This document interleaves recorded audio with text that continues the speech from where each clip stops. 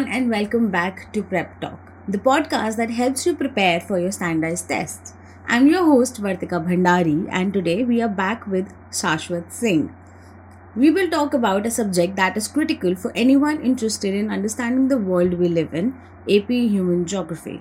As someone who has taught this subject for several years and has helped numerous students to ace their AP exam, Shashwat is here to answer all our questions regarding AP Human Geography.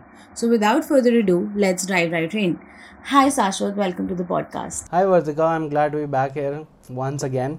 Yes. So, let's start with our first question. Sure. So, talking about the difficulty or easiness of this subject, is AP Human Geography easy and what makes it hard? Okay, now this answer about difficulty of the paper is a little bit ambiguous. Why I'll tell you is first of all, the pass rate of the paper, the number of students passing is around 65%. Okay. But the difficulty of the paper is apparently very easy. So the number of students who are getting a 5 is just 11 to 12%. But apparently the paper is very easy, and it all depends on the number of the students that are appearing, right? So a large number of students appear for this paper, and the main crux of the matter is that if the preparation is well enough, it is a highly scoreable subject. But if you are not familiar with the basic concept, it becomes a pretty difficult paper to crack. Okay. So you said a lot of students take this paper each year, right? So what makes AP Human Geography so popular among students? I just want to understand the benefits that the subject has. Okay.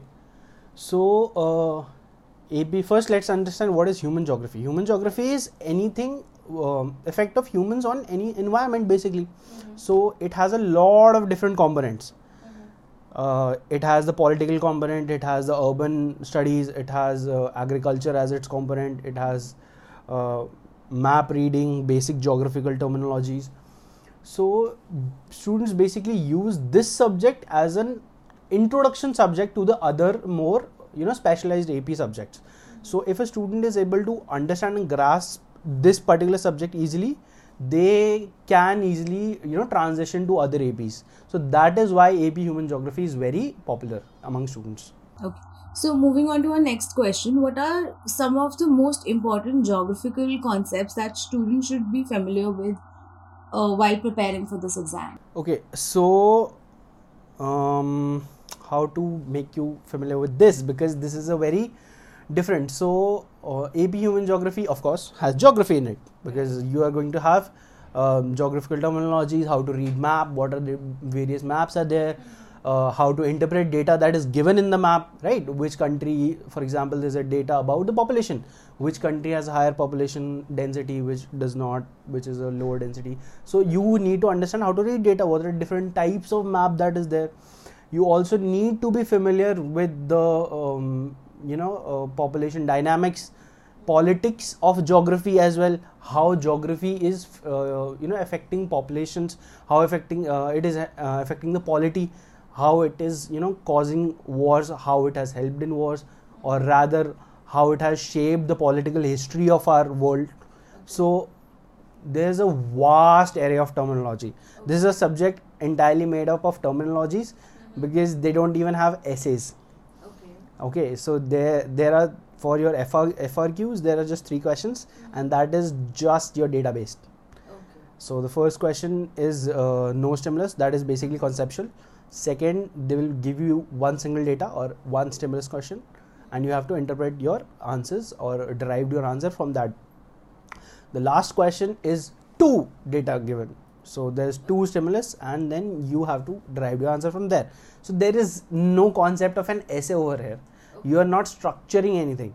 This is picking up terminologies, interpreting data, and combining them to give an answer. Right? So what I like to call is human geography is a field of study that is made up of entirely terminologies and data interpretation. Okay, so to describe AP Human Geography, do you think it's the right statement if I say that anywhere there has been human intervention in terms of geographical areas, that consists of, human geography. Yes, exactly. So humans have shaped cities, that is in it. Humans have used land as an agricultural resource, that is in it. Humans have used land as a political resource, that is in it, right? So they have how human population has affected land, vice versa again, that is in it. So you can expect everything that human. So we call the current era that we are living in as the Anthropocene era, the era of the humans, right? So that is basically the entire study of human geography. So rightly, as you have said, that wherever humans are present, mostly we are going to study that. But heads up for the student, this is not a deep dive. This is just basic understanding of each and every concept, so there is nothing to be scared of. Okay, cool. I think that helps the confusion in a lot of students clear that out. Okay, so before we move on to the next question, you mentioned a little bit about the structure of the exam. Can you please elaborate that how many questions are there in the MCQ part, and how many questions are there in the FRQ, and what is the total division of time in both these sections? Okay, now coming to your exam.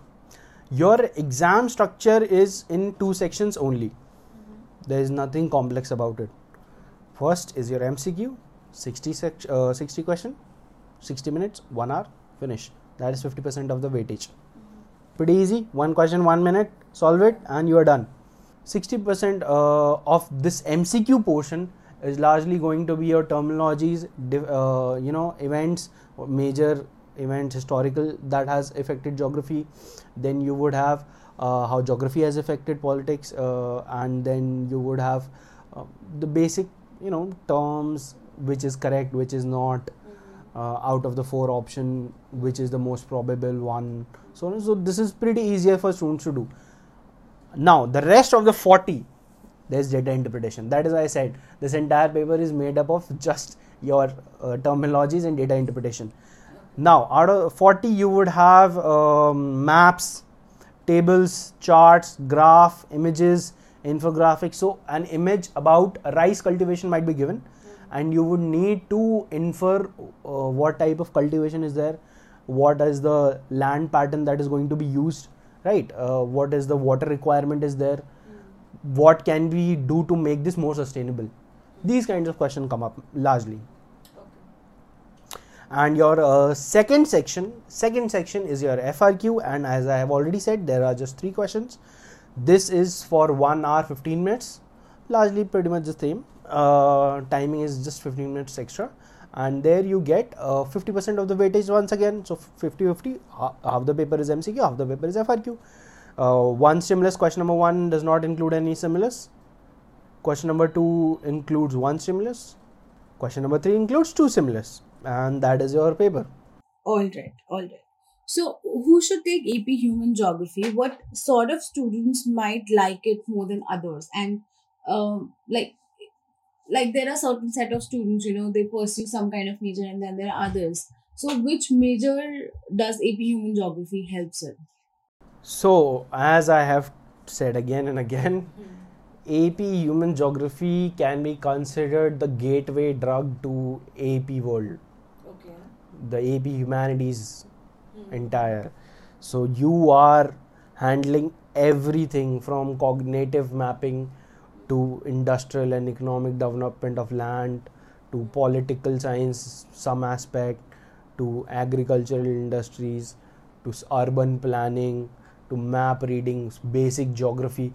You can pick up a lot of different APs through this. And if you are not going for just AP, you just want to create this subject as a base, any subject that this is related to, any humanities subject, even those of business degrees might even consider that, because a lot of your industrial and economic development have to take this AP as a consideration. So this is an open gate. Anyone who wants to can.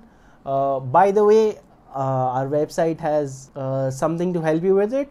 Vartika, can you please explain? Absolutely. So we do have a tool called College Navigator under College Kit. So you'll have to log in into College Kit in order to access College Navigator, where you can help find out what APs go with what kind of majors and what majors are offered by different universities. So, at certain stages, when you are researching for your college, you realize that not all colleges offer all the majors that are available in the US. So, in order to do that, to understand what colleges offer what kind of major and what APs go with what kind of major, you can access College Navigator for that. So, we move on to our next question. How can students prepare for the multiple choice questions on the exam, since we know they are weighted highly, than the FRQ? Yeah. So there is just one thing that you need to remember is the creation of I prefer to make cheat sheets. Other people, I have some students that prefer to make mnemonics. So for example, you need to understand a model. A model is just a concept that some theorists have proposed. So you need to understand that model and its components. What my students do is they remember the first letter of each and they somehow jumble up and make a mnemonic out of it. A new terminology or word that they use that word to relate with that model, and they can clear that question very easily. On the other hand, I prefer cheat sheet, that I use each and every word that I have come across, write its definition, meaning whatever I know about, and then sort it by alphabetical order. Right? And then just go through that sheet once a day, practice it, and by the end of the paper, I think so you should be ready for the exam. Now, the other part, the data interpretation. Now, the data interpretation part comes with practice. That is an applicable skill. You need to solve questions for that. You need to familiarize with what the different kinds of graphs are.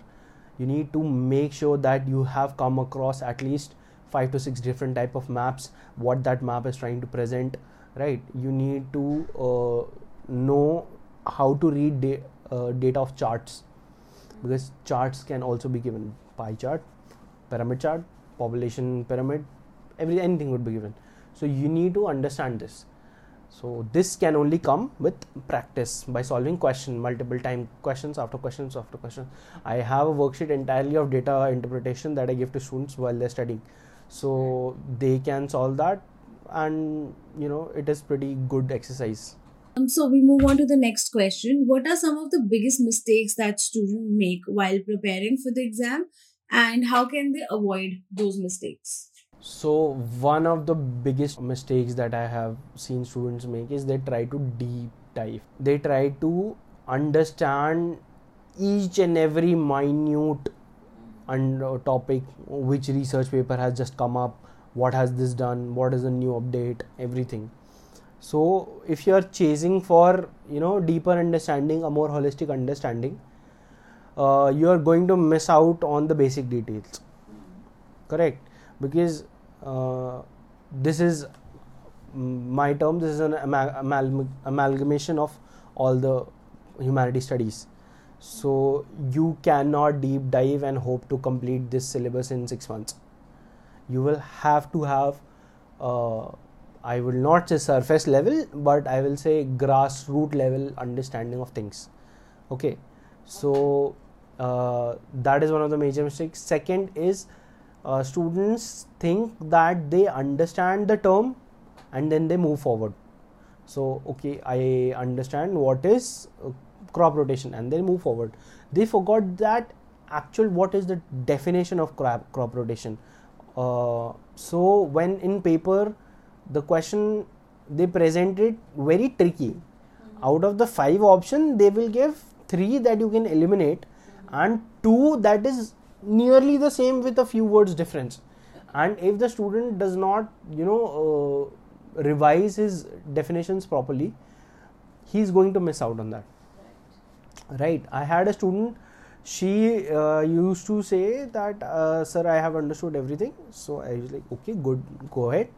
So when she used to give the homeworks and classwork sheets, it was filled with mistakes. So I had to make her understand. I sat her down and told her that you need to go question by question, word by word, and that is only when you are going to answer this properly. So that is what I have found, that they try to rush through it or they try to deep dive into it.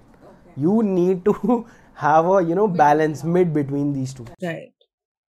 Okay. I think the aspect of diving deep into the syllabus is more of an interest calling out to them, Yes, that yes, okay, yes. I need to learn, the curiosity, right? So maybe that is the issue, and you need to understand that AP exam is just an initial stage. You're going to learn much more when you go into college. So yeah, so you need to calm yourselves down a little bit, and just take AP exam as an exam that you want to go through before you go to your college. How can students engage with the material outside traditional studying methods like reading textbooks or taking practice tests? Okay, coming back to your point about that not deep diving and curiosity. A few students who are actually curious, who cross question me with a lot of interesting, how is this done, how does this happen, I love to recommend them documentaries. So usually give them a documentary to watch, and we discuss the documentary in the next class 5-10 minutes, so that we can be more knowledgeable about the subject. Although that is not going to come in your paper, but we can still discuss if you want to.